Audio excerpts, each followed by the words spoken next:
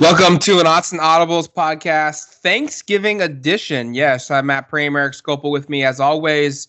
Eric, we're a couple days away from the Civil War, and even though it's Thanksgiving, we did decide to give Duck Fan their usual Thursday podcast, which means we get an opportunity to talk with Angie Machado of BeaverBlitz.com. She is the publisher there. She's the Beaver insider, the person that knows this program the best from its insides and outs. Excited to talk with Angie about this Civil War game. It's there's a lot on the line for both teams, without a doubt. Even though Oregon's got the Pac-12 North locked up, I just think this Civil War all of a sudden in the last 3 or 4 weeks has morphed into a game that's much bigger than expected. Oh, absolutely. I mean, I think we should mention this is first and second place in the Pac-12 North, competing for the Civil War, and again. Cristobal said it best, I think, on Monday, of just like these are two really good teams with a lot to play for, and I think that's true. And I don't think that's something we necessarily expected to be saying. I know it's something I didn't expect to be saying about Oregon State. Right around Thanksgiving, it just didn't feel like this was going to be a game that had much stakes, and yet Oregon State wins this game. They're bowl eligible.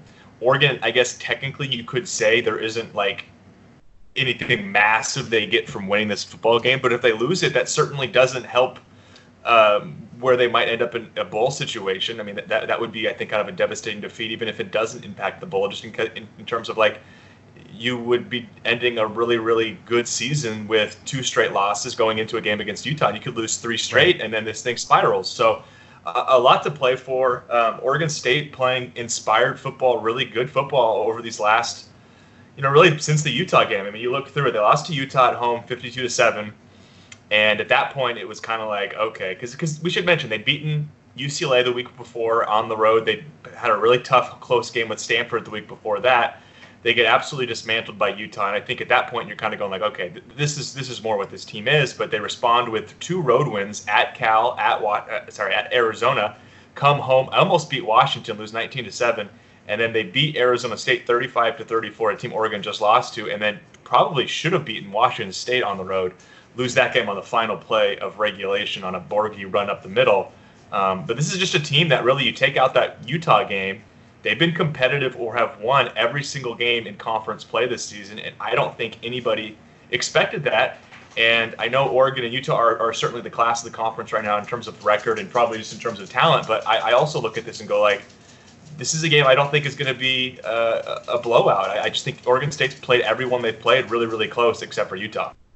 Yeah, it's turned into a situation where this is a game where Oregon State's, I think, much more lethal than we were anticipating. And they've got the offense that can move the football. Their defense has kind of come around and is playing good football. I mean, Hamilcar Rashed Jr. is second in the country in sacks.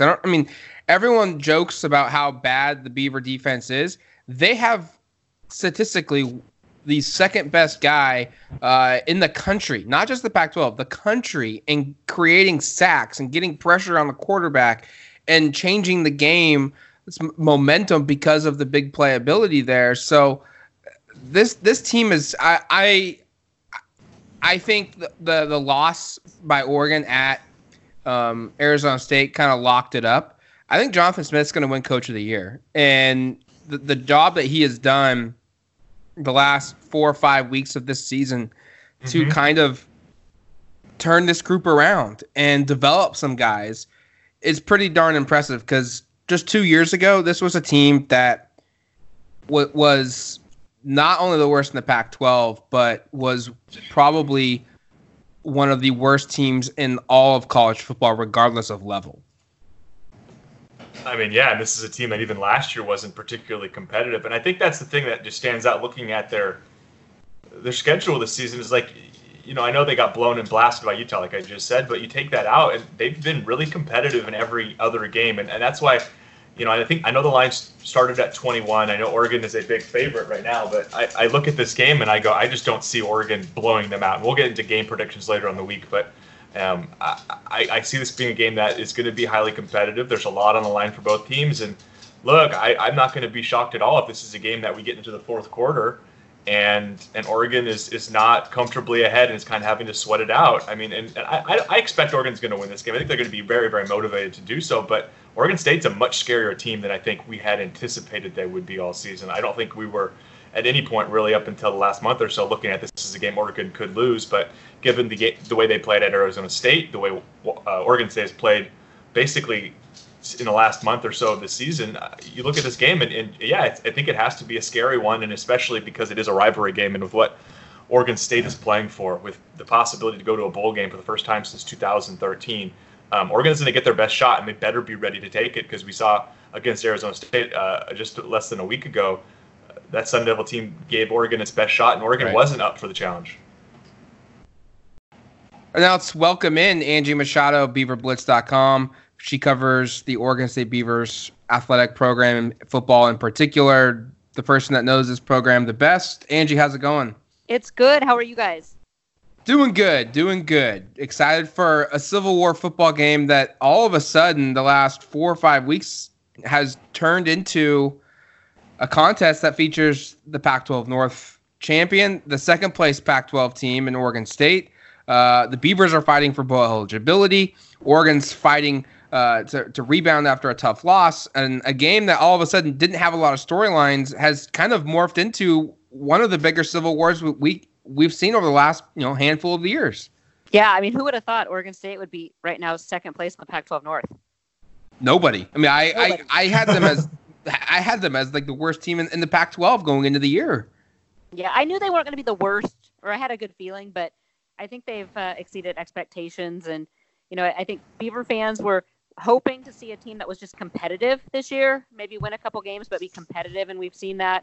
And that heartbreaker, though, at Washington State last week was that, I think Oregon State was hoping to be bowl eligible after that. I just didn't like the matchup. You could have asked me in August, and that was probably the game that I said that and Utah were the two games I just didn't think Oregon State matched up well with. Civil War is going to be tough, obviously, but I like the matchup a little better than the Cougars with their high-flying offense. Let's go back to last week real quick. Did you like the decision by Jonathan Smith to go for it on fourth down near midfield instead of punting it and asking Washington State to try and drive the length of the field? You know what? I did. I mean, this was a team. I mean, they had 600 yards of offense, and like 95% of that was all passing through the air. So the Oregon State secondary is the weakest part of the defense, and to ask, it wouldn't have mattered. It wouldn't have mattered if you gave them the ball on the 5 or you gave it to them on the 35. I think Oregon State was looking just to win the game. You get that first down. Now we could argue I might not have agreed with the play calls that they ran on second and third down, but I do. Like I said, it's been a huge topic with Oregon State fans, and it's interesting. The fans all hated it. I talked to several former players that said that was the thing to do because Oregon State wasn't going to stop them. So, you get that first down, seal the game, and get out of Dodge. But it didn't work that way. And honestly, the week before Oregon State, it came down to the same thing: a fourth down play. They drew a pass interference call and got the first down to seal that win against Arizona State. So, Jonathan Smith has shown he's a gambler. He's going to be aggressive, and you win some, you lose some. Right. Year 2 of the Jonathan Smith era is about over. There's one game, maybe 2 left. Season either ends at 5-7 or Oregon State beats the Ducks and they play in a bowl game. Regardless of the outcome of the Civil War, I'm just curious, what's just been, you feel like the perception of Oregon State football just about a month ago when they were 2-4, about 6 weeks ago, and to now where they're 5-6, they're playing for a bowl game, and regardless of what happens in the Civil War, just what's been that change in perception, excitement, and the view of the Jonathan Smith era? Yeah, I think fans are finally kind of starting to believe that maybe he can turn this thing around. He was brought on, and he was favorite son. Hero would be like Oregon bringing Joey Harrington back, to coach. So right. What we've seen the biggest change though in the past 2 years has just been the culture. And this was a team that has been so broken after Gary Anderson left. I mean, it was a team that had guys that hated football. There was divisions in the locker room, and for Smith to have turned this thing around and have guys believing, that's been the biggest thing. I think is just their confidence, the players' confidence and belief. And then also having a consistency in the offense and then the defense. This is a team that some of those seniors have had 4 to 5 position coaches during their time at Oregon State. It's so hard to, really be cemented in a system or a scheme when you're constantly getting taught something different. So to have year 2 in the program, and you kind of saw the light bulb go off too as they started to win a game or two, that we can do this. It's that belief that they can. Now, talent differential, there's still a talent gap that they're working to, bring in more talented players. But these guys believe that they can win. And, the skill level, they're starting to be able to execute what the staff wants them to do. Angie, I think you touched on a little bit with the culture change, but I'm curious. You just look through conference play now, and again, Oregon State was picked, I think, last in the Pac-12 North. They've been extremely competitive in every game besides the game with Utah back in mid-October. Why do you think that's been the case? Because there have been opportunities here where they go on the road to play some pretty good teams. You mentioned Washington State, a Cal team that had some injury issues at quarterback. But you look through those games, and those are, I think, you would think on paper, at least maybe at the beginning of the season, those were games that might be kind of lopsided going the other way, but they're still highly, highly competitive. What is it about this team that it just doesn't seem like, regardless of who they're playing, that they've really been beaten soundly, with the exception of the Utes?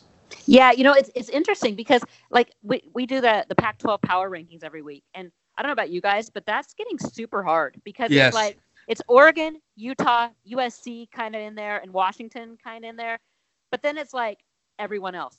And I struggle every single week, because I'll be like, well, UCLA had a good win. Oh, but Oregon State beat them. And do I put Oregon State above them? I don't want to look like a homer, but you're like, well, but Oregon State beat them. And then, it's a crapshoot, really. Anybody I think could really beat anybody on a given day. I think Utah, in my opinion, is really the class right now of the Pac-12. I'm anxious to see that Pac-12 championship if it's Utah and Oregon, because I think that's going to be an amazing game, first and foremost. But I like Utah. I think their defense is so strong. But Oregon State's offense has kept them in a lot of games. With Jake Luton back, he's looked really good. It was interesting at Oregon State's game last weekend. The TV, they put a little stat on that showed 4 quarterbacks in the country that had 25 touchdowns to 3 or less interceptions. And Herbert was one of them. And I kind of stopped for a minute. I was like, wait, Jake Luton should be, and my son actually is like a stat wizard. He was like, oh no, Jake Luton's only thrown 23 touchdowns to 2 interceptions. So, didn't qualify. Yeah. So he didn't qualify for that with Tua and Herbert. But anyway, that has been, huge bright spot right there. Oregon State's offense has been kind of the key, but defensively, we've seen a huge turnaround. Oregon State's defense last year ranked last to second to last in almost every major statistical category there was. I think they had 53 tackles for loss all of last season, and right now I think they're at 80 plus with a game left. So tackles for loss has been huge. Getting a pass rush has been big, and just the run defense it still has a long ways to go, has been way improved. Juniors Isaiah Hodgkins and Hamaclair Rashid have become 2 of the best offensive or defensive players, not only in the Pac-12, but just in the country. Both guys will have NFL decisions to make after this year is over. What do you think the chances are of them going pro, and just what would it mean for this program long term, even though they just get one more year with the Bees? What would it mean long term for both guys to come back next season for their senior years? It'd be huge. That's one of the discussions we have in the Lodge right now at Beaver Blitz is Coach Smith's biggest recruiting pitch right now is to keep both those guys. I don't see Hamilka leaving. I do think he sticks around for a year, and that could change, if he gets somebody in his ear telling him differently. But I think Isaiah Hodgins, it's kind of been a foregone conclusion. That's been his goal, since summer, is that he wanted to ball out this year and try to take his game to the NFL. So I don't see him coming back. But, can you imagine that? That is Coach Smith's biggest, if he could keep those guys somehow intact and really help build on that. Oregon State's linebackers, though, could be scary good next year. You get Addison Gums back from an ACL injury with Hamilka. Avery Roberts has really started to shine. And then Omar Spates is a true freshman this year who's kind of coming along. So that linebacker core could be really, really good next year if they can keep Hamilka in the mix. Just with him in general, I was I mean, he leads the country in tackles for loss. He's second in sacks behind Chase Young, who's a Heisman Trophy kind of candidate. I was looking at his numbers last year. I mean, he's like doubling, if not tripling, some of his production in statistical categories. What's been the difference for him? And kind of like, if you're an Oregon fan who maybe hasn't watched a lot of Beaver football, describe kind of his impact on the field and kind of what Oregon will have to be up against on Saturday. Yeah, I think if you ask him, it's really just been the consistency. Like I touched on earlier, it's, he's had several coaches over the years. And, last year, and to Beaver fans were really upset last year with defensive coordinator Tim Tibesar because they felt that he wasn't making adjustments to help his guys be successful. But what he would say is he's sticking to the same scheme and he wants them to learn it, that repetition of learning it. And this year it just seemed to have really clicked. And Hamilka, he's going to be that edge rusher. He lines up sometimes at the line of scrimmage and you'll see him come off the edge that way, almost like a hybrid D end. It's almost funny. I mean, the guy is just ripped and he's strong. He's the guy that you'll see. I mean, we always kind of laugh about it, but you'll see him pregame with no shirt on. He's the only guy in the field without a jersey, and it might be like 30 degrees, and he's out there. He's gotten really strong. I still think he could add some muscle, though. I think that's where a year in the program could really help him. But, he's gotten strong, and you ask him, and it's just that it's clicking. It's just making sense, and they can play faster when they're not thinking constantly about what they need to do. Jay Gluten is having just a really good senior season for the Beavers. 28 touchdowns, just 3 interceptions, 2,700 yards passing. He's completing 62% of his passes. And I'll be honest, I didn't think Jay Gluten was a very good quarterback coming into the season. I mean, last year he played in 8 games and it was 10 touchdowns and 1,600 yards. And in 2017 he had the injuries and whatnot, but still, it wasn't, when he did play, it wasn't all that impressive. And then, I don't know what it was. I just wasn't really sold on Jake Luton, but he's become a really good quarterback in his 6th year. What's just been his biggest improvements, and where would OSU be without him this season at quarterback? Yeah, I think, first of all, he's fully healthy. The past couple years, he's battled not only the spinal, the vertebrae break, but he also has had some illnesses that he's kind of gone through and not feeling completely healthy. And this offseason, when he learned he got that 6th year, he really worked hard in the weight room. I think he lost about 25 pounds and worked on his speed. Now, you'll never, ever confuse Jake Luton as a running quarterback, but he will tuck it and run if he needs to. We've seen him score a couple touchdowns that way as well. He still, though, has this tendency to, if a pass rush is coming at him, the past couple games especially, he will, go negative 10, 15 yards and then, get tackled for a major loss. So that's one of the areas that is still not, I think Beaver fans kind of wring their hands over because he'll make an amazing throw to Isaiah Hodgins or Noah Togiai, who he's had really good chemistry with over the past couple years. And then he will just make a stupid decision. So maybe not necessarily a decision, but if he gets under pressure and he's not able to set his feet, then his throws are usually off target because he tries to rifle him in. And he does. He's got this amazing arm, but yeah, not always the most accurate. So, like I said, Beaver fans will, 1 minute they'll be cheering and saying his praises, and the next minute they'll be hands in their palms because he's made some stupid decision. Just looking at the last 2 games in this series, obviously lopsided Oregon wins 69-10 in 2017, the largest in the series. Hate to remind you of this, Angie, but I'm sure Oregon State players haven't forgotten the last 2 games and how they played out. And with, I think, everyone expecting this to be a much more competitive game on Saturday, has that been something that's been brought up with players this week of kind of it's not just a bitter rival, it's a bitter rival that the last 2 years has beaten you very, very soundly.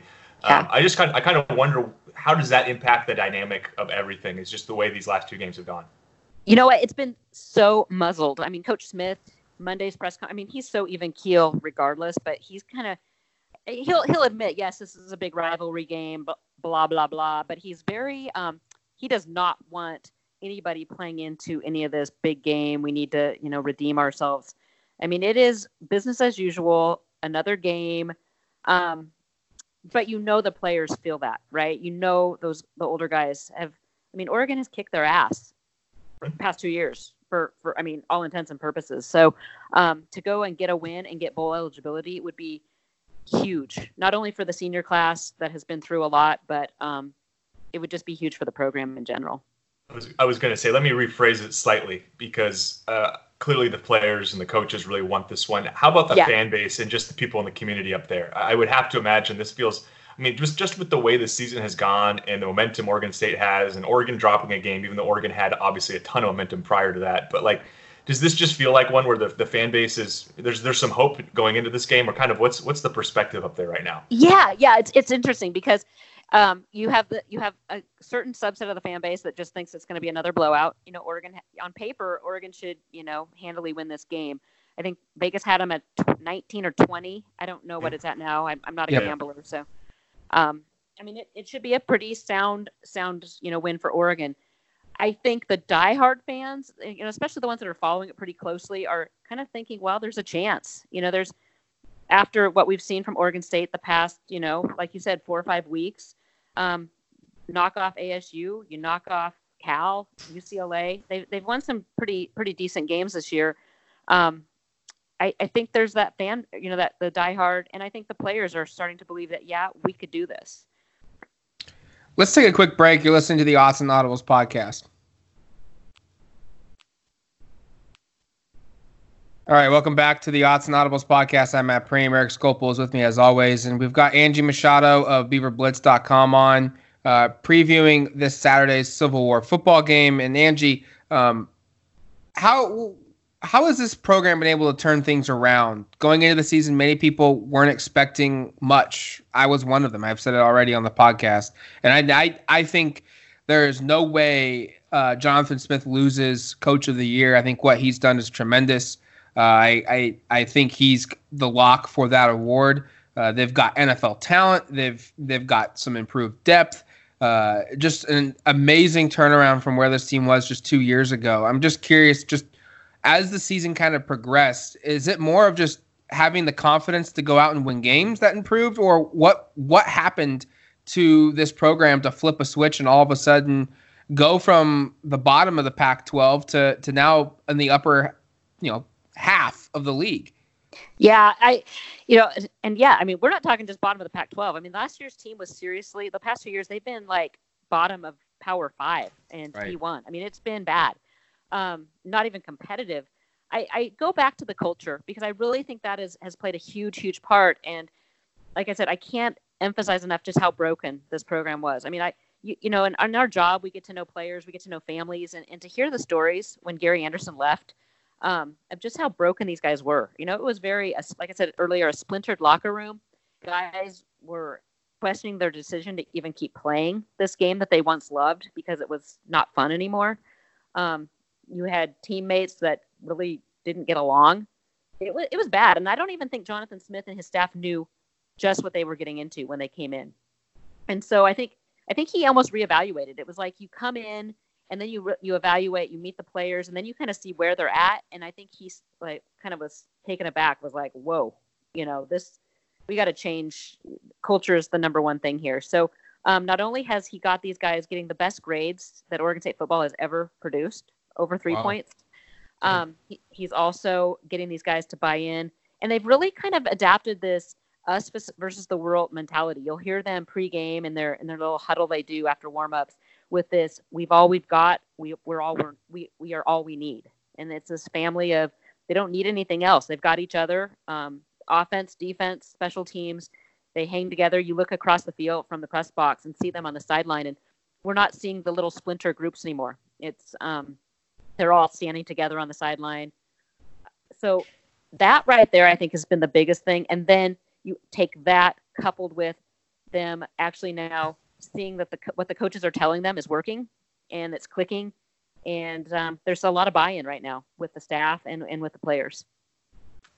I know it's Civil War week and we're focused on the game on Saturday. I just think I want to ask a question quickly on just kind of the short-term / long-term future under Jonathan Smith. It seems like regardless of what the outcome is on Saturday, there will be probably more optimism going into the offseason for 2020 than there has been for Oregon State, and you'd probably know better than I would. Oh my God, thank God.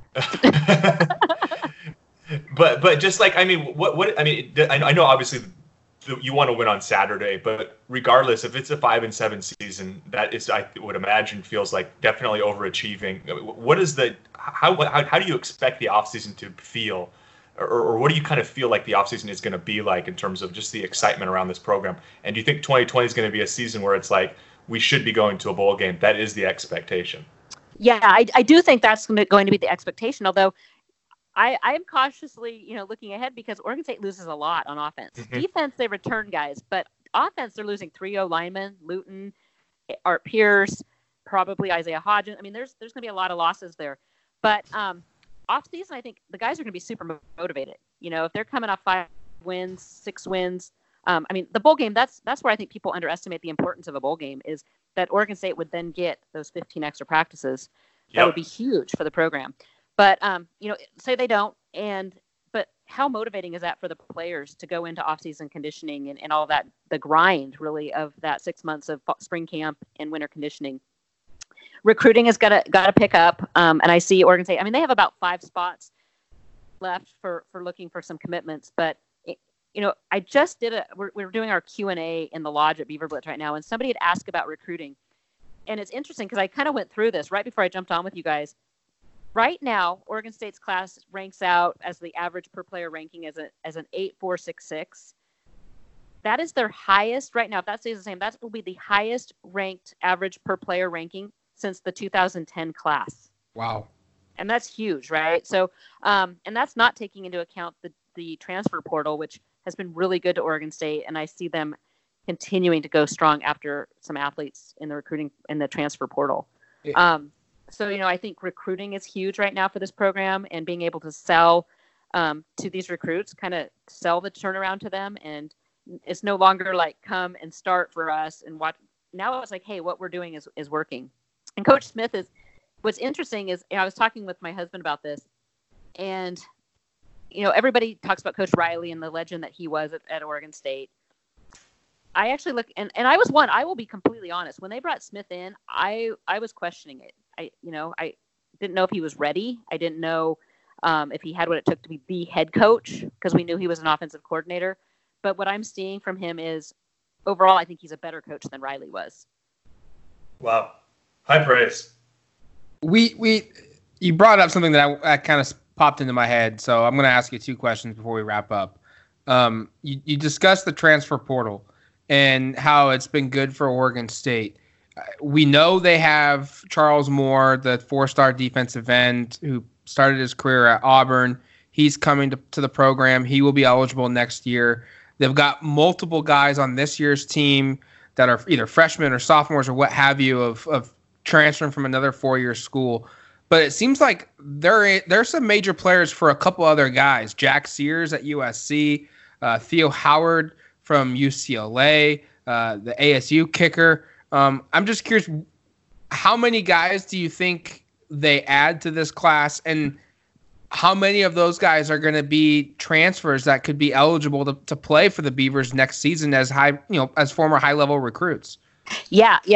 Right now, I can see them taking 5 more. I think they're at 15 commits right now. They'll take 5 more. I see this class being right around 20, but then I also see, as we see a little more attrition happen with the current roster, they are in it with Theo Howard. They're in it with Jack Sears and then Brandon Reese, all of whom have visited. And I hear Oregon State's a total player for all 3 of those guys. And you just look. So this is, another little nerdy thing I do, but 24/7 keeps kind of the top 10, top 20 commits all time, like since 2000 or 2001. I went back and I plugged in, if you plug in some of these commits these transfers. So Addison Gums, who came in from Oklahoma, Tristan Gebbia, Tyjon Lindsey, who both came in from, and Avery Roberts from Nebraska.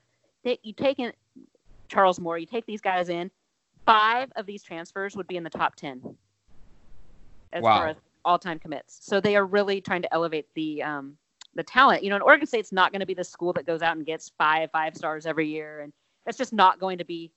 That's not in the makeup of Oregon State. But where Oregon State, that transfer portal is going to be game changer for them, because they can go out and get these guys that maybe are unhappy elsewhere or it's not panning out like they thought, and bring them into Corvallis and really kind of a fast track to flipping that roster. And last but not least, let's shift this back to the field on Saturday afternoon at Allison Stadium. What are the keys for Oregon State? What do they have to do well if they're going to win this game, and what can they not allow Oregon to do if they want to win this football game? Yeah, I think it really comes down to Oregon State's offensive line has got to have the game of their lives. I mean, Oregon State has to be able to run the ball. They have to be able to pass the ball. And that line has to stand up if Oregon State's going to have a shot. I see them playing some possession football and trying to run AP and Jamar Jefferson as much as they can. So that line's going to have to play lights out. Defensively, I think the Beavers, the secondary, like I said, is really the weakest part of this team. Last week they were giving Anthony Gordon like 6-7 seconds in the pocket. I mean, I swear the guy could have eaten a slice of pizza and still had time to throw the ball. So we need to see more of a pass rush because, the best secondary in the world is not going to be able to guard a guy that long. So a pass rush is going to be huge in putting some pressure on Herbert because as good as he is, you get pressure on him. He has made some errant throws. She is Angie Machado. She covers the Beavers for BeaverBlitz.com. You can read all her work and her site's work leading up to the Civil War game with your VIP membership to 24/7 Sports or to DuckTerritory.com or to BeaverBlitz.com. So Angie, thank you for coming on the show. We really appreciate it, and we'll catch you up in the press box Saturday afternoon. Sounds good. Thanks, guys.